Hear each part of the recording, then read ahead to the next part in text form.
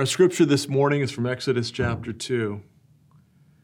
Now a man of the tribe of Levi married a Levite woman, and she became pregnant and gave birth to a son. And when she saw that he was a fine child, she hid him for 3 months. But when she could hide him no longer, she got a papyrus basket for him and coated it with tar and pitch. Then she placed the child in it and put it among the reeds along the bank of the Nile. His sister stood at a distance to see what would happen to him. Then Pharaoh's daughter went down to the Nile to bathe, and her attendants were walking along the riverbank. She saw the basket among the reeds and sent her female slave to get it. She opened it and saw the baby. He was crying, and she felt sorry for him. "This is one of the Hebrew babies," she said. Then his sister asked Pharaoh's daughter, "Shall I go and get one of the Hebrew women to nurse the baby for you?" "Yes, go," she answered. So the girl went and got the baby's mother. Pharaoh's daughter said to her, "Take this baby and nurse him for me, and I will pay you." So the woman took the baby and nursed him. And when the child grew older, she took him to Pharaoh's daughter, and he became her son. She named him Moses, saying, "I drew him out of the water." One day after Moses had grown up, he went out to where his own people were, and he watched them at their hard labor. He saw an Egyptian beating a Hebrew, one of his own people. Looking this way and that and seeing no one, he killed the Egyptian and hid him in the sand. The next day he went out and saw 2 Hebrews fighting. He asked the one in the wrong, "Why are you hitting your fellow Hebrew?" The man said, "Who made you ruler and judge over us? Are you thinking of killing me as you killed the Egyptian?" Then Moses was afraid and thought, "What I did must have become known." When Pharaoh heard of this, he tried to kill Moses. But Moses fled from Pharaoh and went to live in Midian, where he sat down by a well.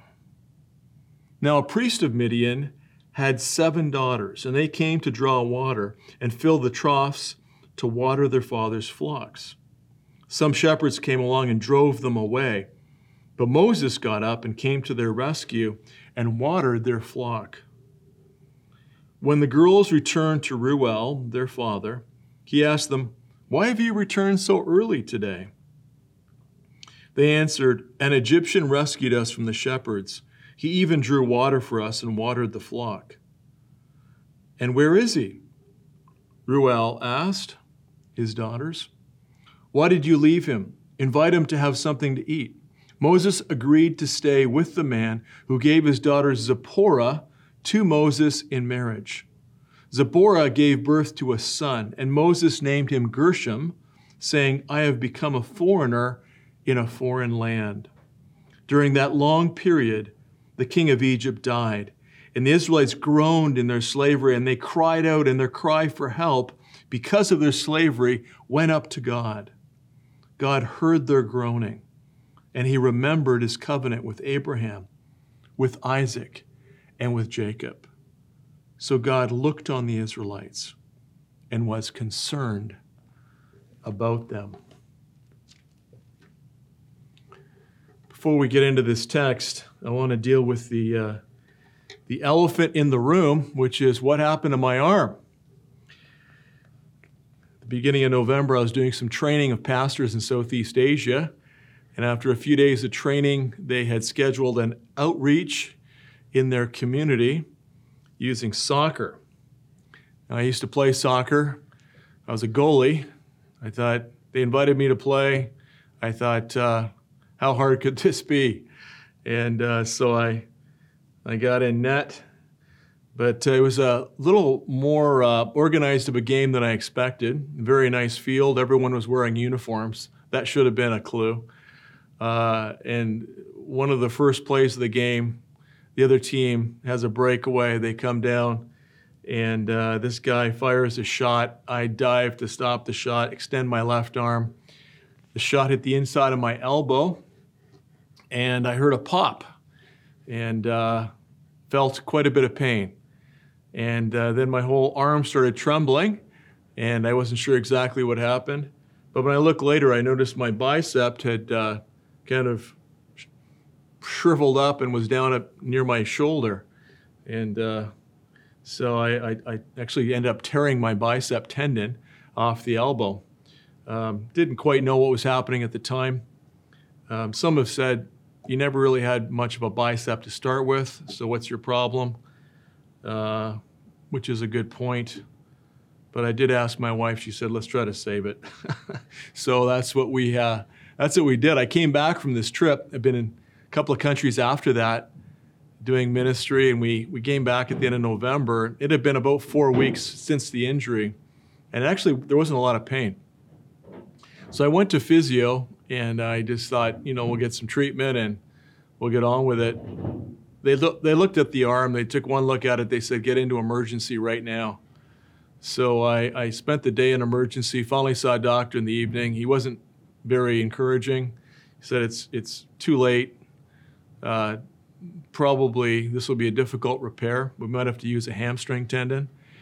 Plus, I don't know when you're going to get surgery. And anyways, I left pretty discouraged. That weekend, on Sunday morning, I was praying, and it just felt the Lord say, call other people to pray. So I put out a WhatsApp message to a bunch of my friends around the world, and I just said, here's the story with my arm. Please pray that God does a miracle and opens a door for treatment.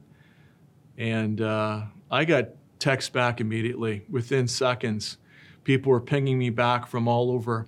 Some of them were in training schools, and the whole school would be praying for God to intervene.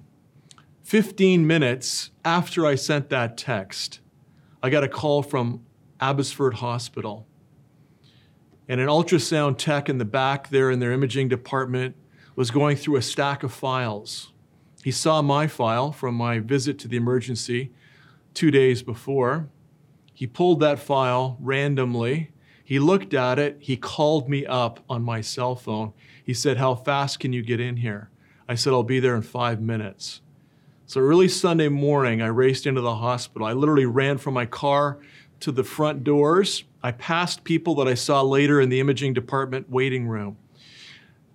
All the machines are scheduled in advance, fully scheduled. He squeezed me in before his day started. I sat at the machine. He looked at my arm. He said, yeah, your distal tendon, your bicep tendon is completely severed from the elbow, and you need surgery. The guy to do it is Dr. Wickham. He's the best in town. His assistant is a good friend of mine. I'm going to call her. I'm going to get you in. I got a little emotional at that point. I said, do you believe in prayer? He said, he didn't say anything, actually just looked down. He said, are you involved in missions? I said, yeah, I am. He said, my sister flies a missions plane, that's what he calls it, in Africa. He himself wasn't a person of faith, but I said, you are a part of a miracle I believe that God's doing for me right now. I ended up getting a call from Wickham's assistant on Monday. I saw him on Wednesday. Surgery was scheduled later that month. And on December 22nd, I had this arm repaired. And I just want to give glory to God. This is my Christmas miracle. Pray for Sonny. Sonny's the ultrasound tech. And I believe that God's speaking to him. I'm believing that God wants to reach that young man with the gospel. Now, this speaks to my first point in our text today, and that is that God has a plan. God has a plan for my life. God has a plan for your life. God has a plan for Central Heights Church. God has a plan for David Morelli's life. As we've commissioned him as our new lead pastor this morning, God's brought him to the point of leadership here because God has a plan. And as we look at our text, we see the story of God. We see the hand of God in the midst of all of the challenges and the struggles and the pain of this story. when Pharaoh's daughter went down to bathe and she saw a basket and a crying baby in the basket, God had a plan. And when she rescued that baby and she took that baby and raised her as her own son, as a prince of Egypt, God had a plan. And when that young boy grew up to be a man and he was trained in the finest schools and education of his day, God had a plan. And later, when Moses saw his fellow Hebrews being oppressed and he saw a slave driver beating another, one of his Hebrew people, and he, in anger, intervened and killed that slave driver and buried him. God had a plan. Then when he fled as a fugitive from Egypt and spent 40 years in the desert tending sheep and goats, learning about his own heart and learning about God, God had a plan. And later, we'll read of how God used him to bring freedom and liberation to his people as promised. You see, more than 400 years, more than 500 years before Exodus 2 happens, God spoke to Abraham in a covenant ceremony. You can read about it in Genesis 15. And God said, your people are going to spend 400 years in a foreign land, and I'm going to bring them out with my outstretched arm. I'm going to bring them back to this land because I promised you this land. God has a plan. Not God had a plan. God has a plan for you and for me. And if we'll offer ourselves to him, we'll find ourselves experiencing God's direction, his provision, and his plan. A year and a half ago, my daughter married Jacob Gebrawald. Jacob's family comes from Ethiopia. Jacob's father was a refugee in Ethiopia. An amazing story. We had the opportunity to host them. We've had a number of visits with them. The first visit we had, they were in our house and we were having dinner together, and I asked Ash, that's Jacob's father's name is Ash. I said, Ash, tell me about your story, how you got out of Ethiopia. He said, I was brought up during the communist era. And I realized this regime, after a while, he said, this regime is brutal. And he was in the Air Force, and he talked three of his buddies into escaping the country. And so they hired a human smuggler to take them to Eritrea.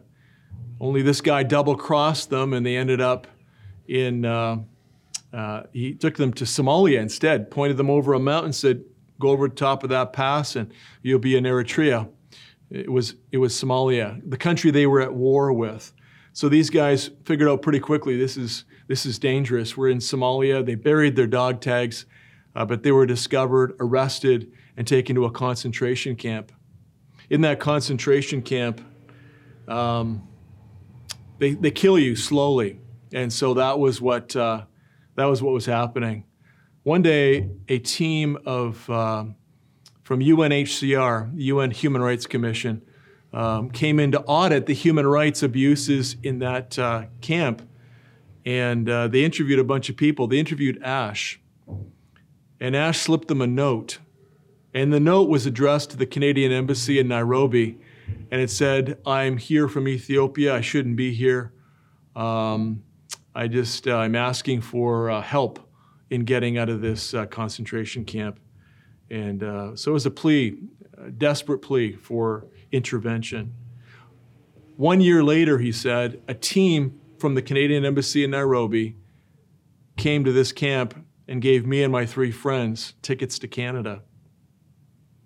At this point, I had to confess that I wasn't quite believing what he was saying. Because my brother's a diplomat, and I know that this never happens. This never happens. Diplomats don't go to concentration camps and give people tickets to go to Canada. This doesn't happen. This is in the early 80s, and this is Ash's testimony.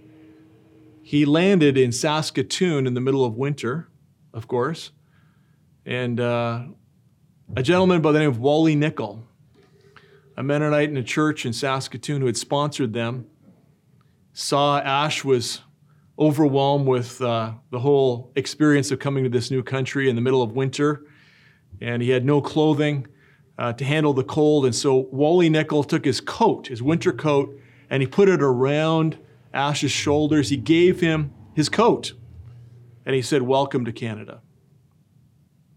That transformed Ash's life. Ash was trained as a nurse, became a nurse at the Vancouver General Hospital, and worked there for 25 years. He raised a family in Vancouver, which included my future son-in-law, Jacob. A month after I heard that story, actually, when Ash was still sitting in my kitchen or my living room and talking about this, I asked him point blank, I said, "Who got you out of that concentration camp?" He put his head down, thought about it. He looked up at me, he said, "God." I said, "That's the only reasonable answer. God is the one who delivered you, not the Canadian government. God delivered you sovereignly from that camp."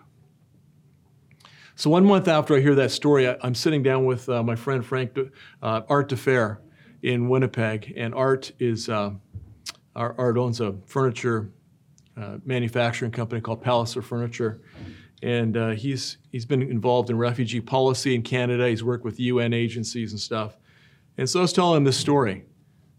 And I said, "Art, you were involved in refugee work in Somalia, weren't you?" He said, "Yeah, I was in charge of UNHCR in Somalia." I said, "What years?" He said, 81 to 84.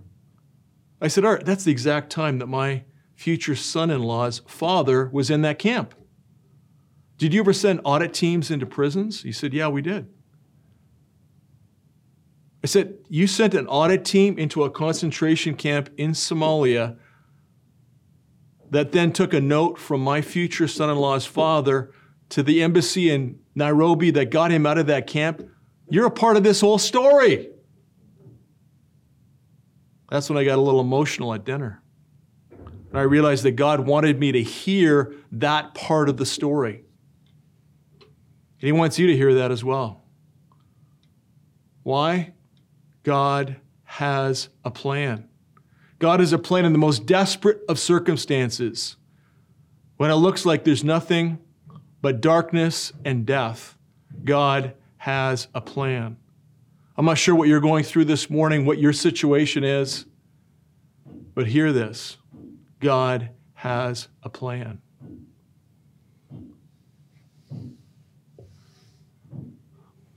Secondly, we live in a world of pain. As we look at Exodus 2, we see that babies are being slaughtered. We see that a nation is being enslaved. We see that people are fleeing from injustice. Refugees are on the run. What's changed? What's changed? That sounds like reading the front page of the paper today, doesn't it? Babies being slaughtered, nations enslaved, refugees on the run. We're living Exodus 2 again and again and again all over the world. Why? We live in a world of pain. That's part of our human condition. You know, this Christmas, we were contacted by some of the friends of the Afghan families that we sponsored here at Central Heights Church. There's 25 families living in a park in Islamabad, Pakistan. They're living in tents. They have nothing. They fled across the mountains from the Taliban, who are hunting and oppressing and killing Christians. This group reached out to us, shared some video footage of their current circumstances. As we prayed about it as a family, we decided this Christmas, our Christmas gift would be to bless these families. And so that was what we did for Christmas this year. And the last clip that you're going to see now in a montage of clips is the little room that they were able to secure, a dry place where they, in gratitude, had a happy birthday Jesus party. Let's take a look at those clips and that story just for a few minutes here.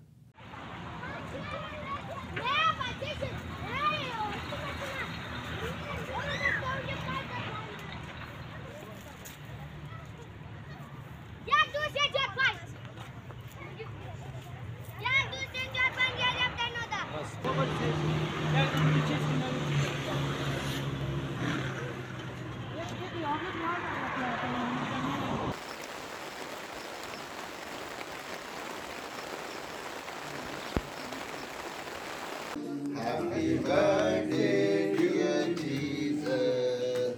Happy birthday to you.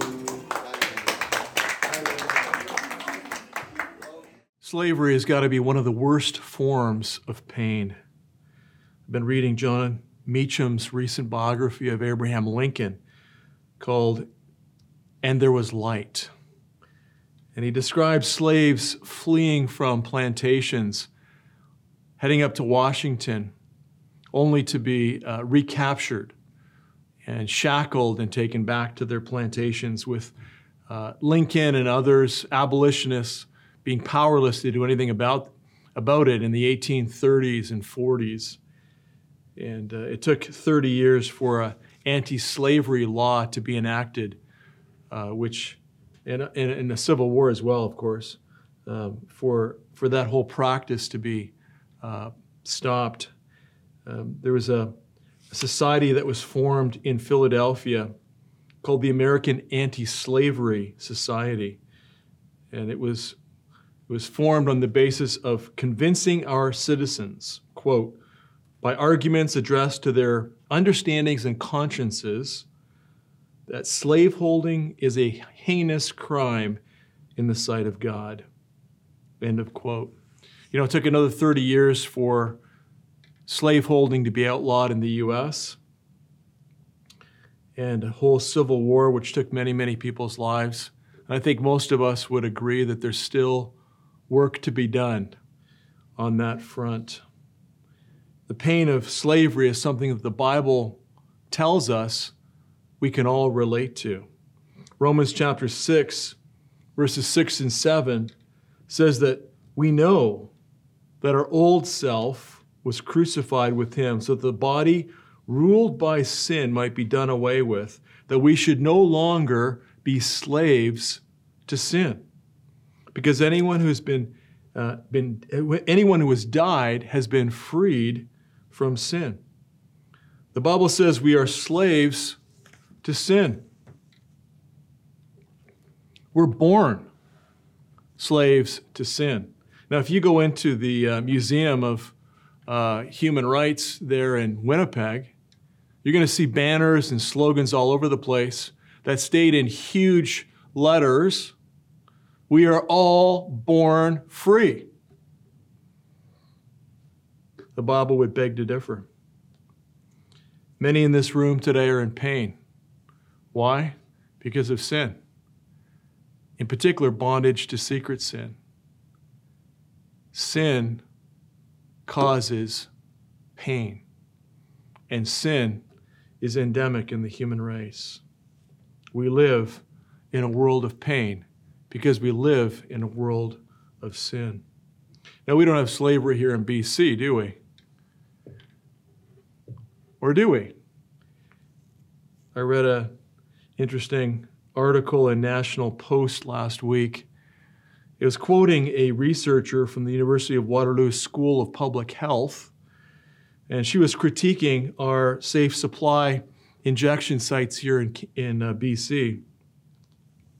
So she's a researcher in this area, and she was looking at the recent decision here to eliminate the database created by one of the UBC profs who's been studying homelessness and in particular addictions here in BC. And his name is Dr. Summer. So with the support of the government, he has developed over the last 10 years the most extensive database of homeless people, their addictions, and their treatments, and the outcomes of those treatments. And this database has been used by governments to justify and create rationale for all kinds of policies. It's been accessed by researchers all across Canada and around the world. And it was one of the bases for the safe supply of injections in the first place. But as his research has continued, he has definitively proved that safe supply is not working. And in response to that, our government here has shut down his database and all research connected to it. And she, meaning Dr. Kelly Anthony from Waterloo, is critiquing that decision. Here's what she says, quote, "She believes safe supply is poorly researched and consigns the addict to be a slave forever." You put a bunch of people who are addicted into a community and you give them a free supply of drugs and you don't deal with the root of their pain, which they are medicating, you will not get behavior changes. She cites the example of Portugal, which BC often cites as an example of safe supply, and yet we're not doing the one thing they do in Portugal, the most important thing, which is they take addicts and they put them in families and in communities, not together, but in communities where they're given opportunities to work through their issues and find hope and a future. Without that essential component, our strategy is not working. Slavery comes in many different forms, doesn't it? You know, my story of pain in this last few months has been very physical. And again, pain comes in many different definitions, emotional, spiritual, many different kinds of pain. My story has been very physical. And when the surgery happened, you know, the surgeon took the end of my tendon, the distal end of my tendon, wrapped it in thread, drilled a hole through my elbow bone, fed the tendon down through it, put a pin on the end so it didn't come back up through the hole, then took a screw and screwed it in there to try to lock it into the bone. Now I got to wait a couple of months for that screw, that tendon, to grow into the bone. I can tell you exactly where that screw hole is right now. It hurts. And when you're in surgery, apparently they're giving me fentanyl. Yes, I have been on fentanyl. And they use it as a surgical kind of aid. I came out of surgery a little loopy, as any of you have experienced, know all about. And they gave me some hydromorphine and for the pain afterwards. And so I took that for 2 days, but I hated the side effects. I hated the side effects of the medications. They seem to be more aggravating than the pain itself. So I weaned myself off all the pain meds because I wanted to track my healing journey. Even though it hurt, I want to track the progress of healing. Sometimes you need to feel the pain to be able to know where you are on the healing journey. What are you using to medicate your pain?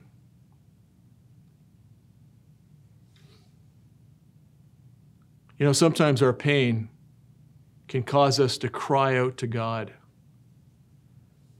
That's the story of the Israelites. It says in the last 2 verses of chapter 2 of Exodus 2, during that long period, the king of Egypt died. The Israelites groaned in their slavery, and they cried out, and their cry for help because of their slavery went up to God. And God heard their groaning. He remembered his covenant with Abraham, with Isaac, and with Jacob. So God looked on the Israelites and was concerned about them. You know, that word for cry is not like a few crocodile tears, some whimpering. That word would be better translated howl. That's the howl of an anguished heart in pain. The Israelites howled out to God, and God saw them. And the word saw is the word ra'ah.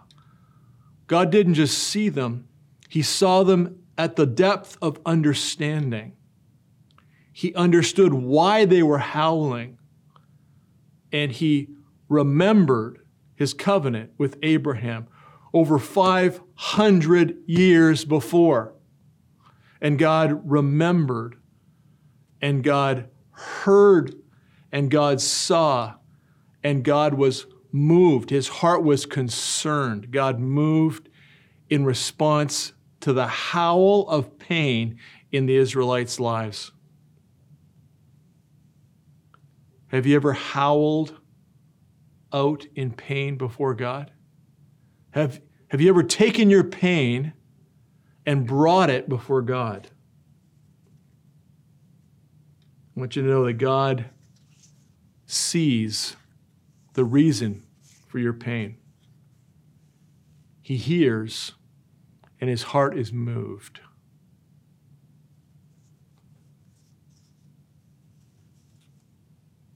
He wants to heal.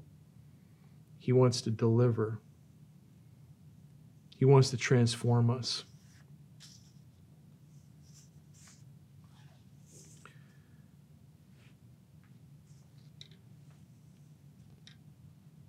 That's why he sent his son.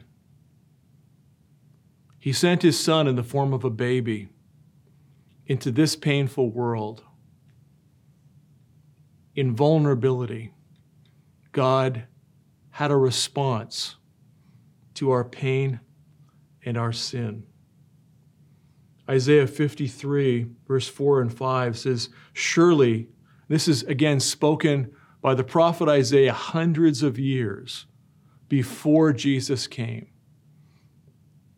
He said, surely he, meaning the Messiah, Jesus, took our pain and bore our suffering.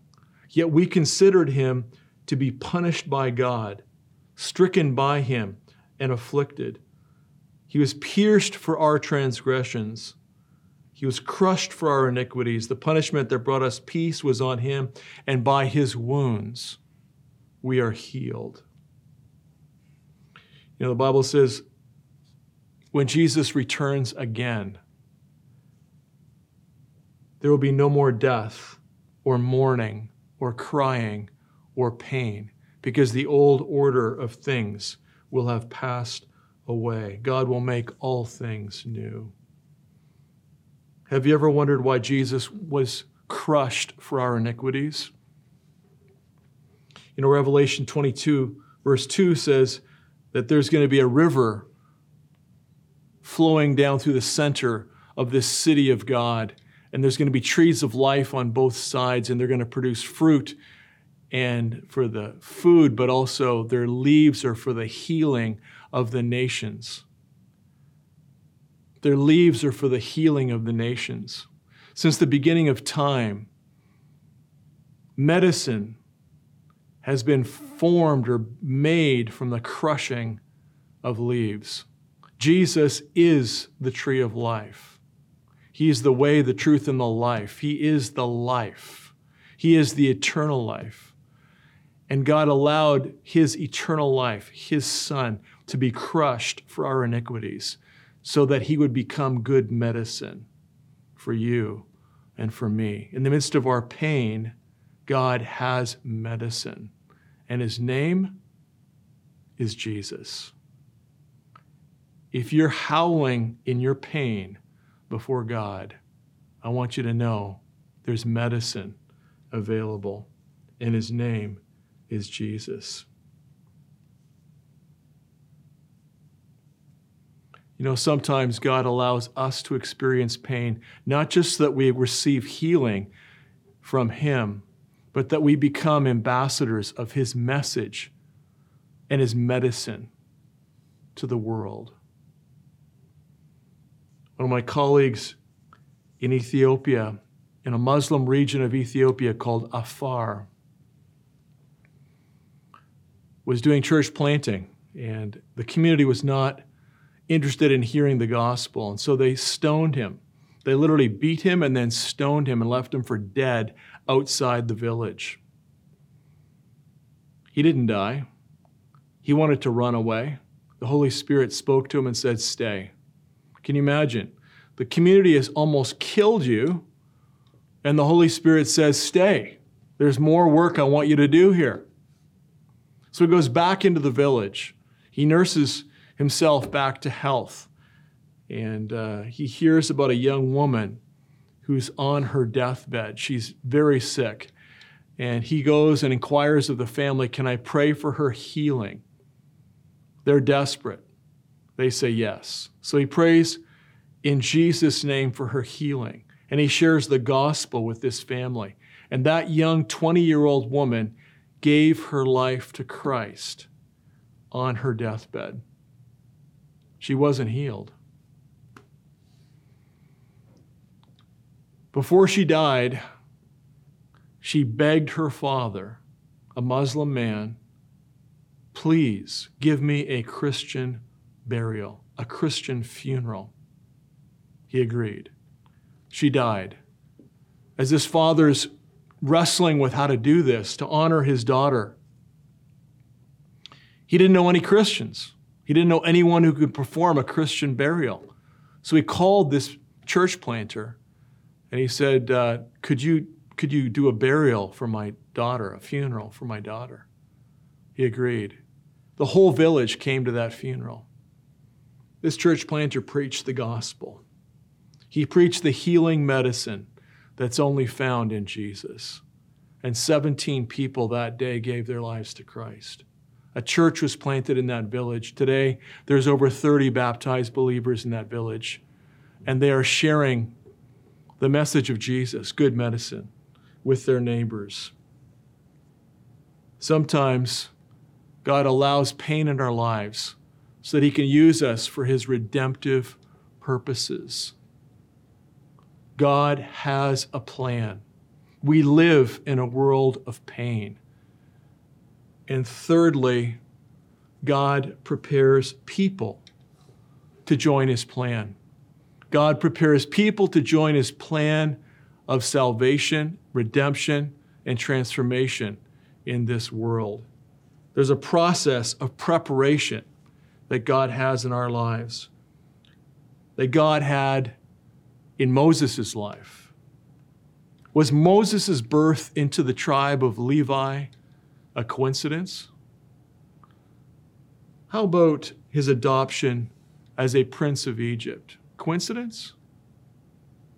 How about his training in the Egyptian court? Coincidence? No. His banishment from Egypt, the pain of that whole journey out into the wilderness, was that a coincidence? No. God was preparing Moses for his future leadership role. In fact, you can see in Moses' story, each of the chapters was preparing him for the next chapter. God has a plan for each one of our lives, and he prepares us to be more fruitful, more effective, more engaged and useful in his plan as we offer ourselves to him. God's plan is a plan of salvation, not just for Israel out of slavery and bondage in Egypt, but for every nation, out of the bondage and slavery of sin into the joy and the freedom of the sons and daughters of God. Each stage of Moses' life prepared him for the next stage, and so it is with us. Our experiences this year are going to prepare us for what God has in store for us in the future. If you look at Moses' life, it seems the preparation happened in 40-year chapters. His first 40 years in the court, in the family of Pharaoh, and then the next 40 years in the wilderness with Jethro and his family, learning to be a shepherd, learning to care for sheep, but also, more importantly, learning about his own heart, what was going on inside of him. And then the last 40 years of leadership under God's hand, delivering his people out of Egypt, 40 years in the wilderness, leading a nation. Looking back on your story, my story, I think we will find that God uses chapters in our story as well. I was talking over this over with my friend Doug Penner, who attends here, and Doug's big on this motif or this theme of chapters in our life story. And I was reflecting on it with him in my own story, and I think God has had 15-year chapters in my story. After I gave my life to Christ, that first season, I felt the Lord calling me to be a Joshua, and I was leading many young people in mission and in service. And at one point, we had over 1,000, 1,200, 1,300 young people being trained every year in service. And the picture was a call to be a warrior. And then I felt the Lord on a retreat saying, I'm changing your name. Your name is now David. It's no longer Joshua. And so in that next season, I was leading. And my job actually changed. Soon after that, I was leading Multiply, MB Mission at the time. And for 15 years, I was leading work around the world. I was both a warrior and I had leadership in an operational capacity. And then I just felt, again, a couple of years ago, God saying, I'm changing your name. Your name is now Paul. I want you to lay apostolic foundations in the body of Christ around the world. Well, I was still working at Multiply at the time, and I had no idea how that was going to happen, but God made it very clear my time was up. And when the transition happened 1.5 years ago, I stepped into a role that was fully prepared for me. And I've been walking in that, and I'm so aware that everything I'm walking in right now, God prepared me to experience in the prior chapters of my story. God has a plan. In the midst of the pain of our world and our own personal pain, God wants us to know He's preparing us to be even more effective and more fruitful in the next chapter of our story. Do you believe that? I was talking with David Morelli about this, and he said, yeah, I can see it. I can see it in my own story. As God is preparing me for this role here at Central Heights, my first 10 years, he would call performance, where he was focused on hockey at the elite levels. He was captaining teams. He was learning about leadership. He was learning about teamwork, about perseverance, character stuff, but he was really about performance. It was a lot about himself. And then there's a 10-year chapter of pain where God allowed failure in his life, and he experienced just great brokenness, and God used that to bring him to himself. In the midst of his pain, God was doing a work in David, softening and calling him to surrender his will, surrender his pain. And then there was a third 10-year chapter of preparation that included seminary and training theoretically, but also training here at Central Heights in his roles that he's been serving in until now. 10 years of preparation. Each one of those 3 chapters preparing him for this next chapter of leadership here. God's not just preparing David Morelli here at Central Heights. He's preparing every one of you and me to be more fruitful in the season ahead. Can you see the preparation of God in your story? Why don't you take some time just to reflect back on your story? You might be helped by doing this with a spouse or with a friend, but just go back and storyboard your story with God. It might be from the point you gave your life to Him, but it could even precede that. And look for a pattern, look for chapters, look for themes, and look for how God has used each one of those chapters to prepare you for what He has in store for you in this chapter or the chapter ahead. Ephesians 2 verse 10 says, we are God's handiwork, created in Christ Jesus to do good works, which God prepared in advance for us to do. God, it has a work that is a creative work He was doing with Israel, with Moses, with you and with me, like an artist drawing a picture or a craftsman building something. God says, you are my handiwork. And there are stages to God's work in our lives. Philippians 2:13 says the same things, for it is God who works in you to will and to act in order to fulfill his good purpose. We are being prepared by God to be more effective in his purposes, his salvation purposes here on earth. God has a plan. We live in a world of pain, but God prepares people for his purposes to respond to this pain with his plan of salvation, with his plan of transformation, with his plan of healing. And it's our privilege, like Moses, to offer ourselves to God and to say, here I am, I'm available. With my wounds, with my slings, with who I am, I'm available to be used by you. On this commissioning Sunday, as we have commissioned David as the new lead pastor here at Central Heights, I want to invite you to offer yourself to God, to be recommissioned for God's purposes through your life. Will you say yes to that? As we pray, I want to invite you to offer yourself to God for his purposes, for his plan, for his will to be done in your life. Our prayer every day, Jesus said, is to be, your kingdom come, your will be done on earth, in my life, as it is in heaven. This is our destiny, friends. This is the only thing that matters. Let's pray together. Father, I thank you. You entered this world of pain, and you came in vulnerability and humility. You took your pain, our pain, upon yourself. You took it to a cross, and you nailed it there. And you paid the price for our sin.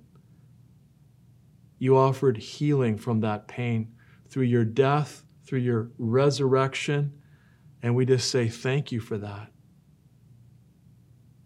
And Father, today I pray that if anyone's listening or watching this,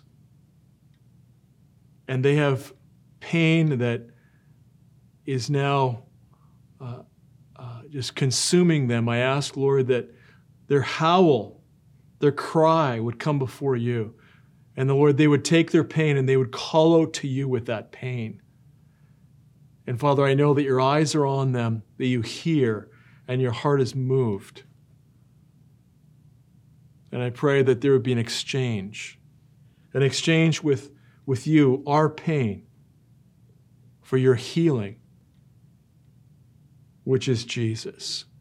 Would you lift and remove the pain of sin, the pain of whatever bondage people are in? Would you release and heal and deliver people who are crying out to you today? And Father, for some of us who've walked with you and known your good medicine for many years, I ask, Lord, for faith to rise in our hearts, for new faith to see our stories from your perspective. I pray, Father, for faith to offer ourselves to you again, recognizing that you've got a good purpose and plan for our lives.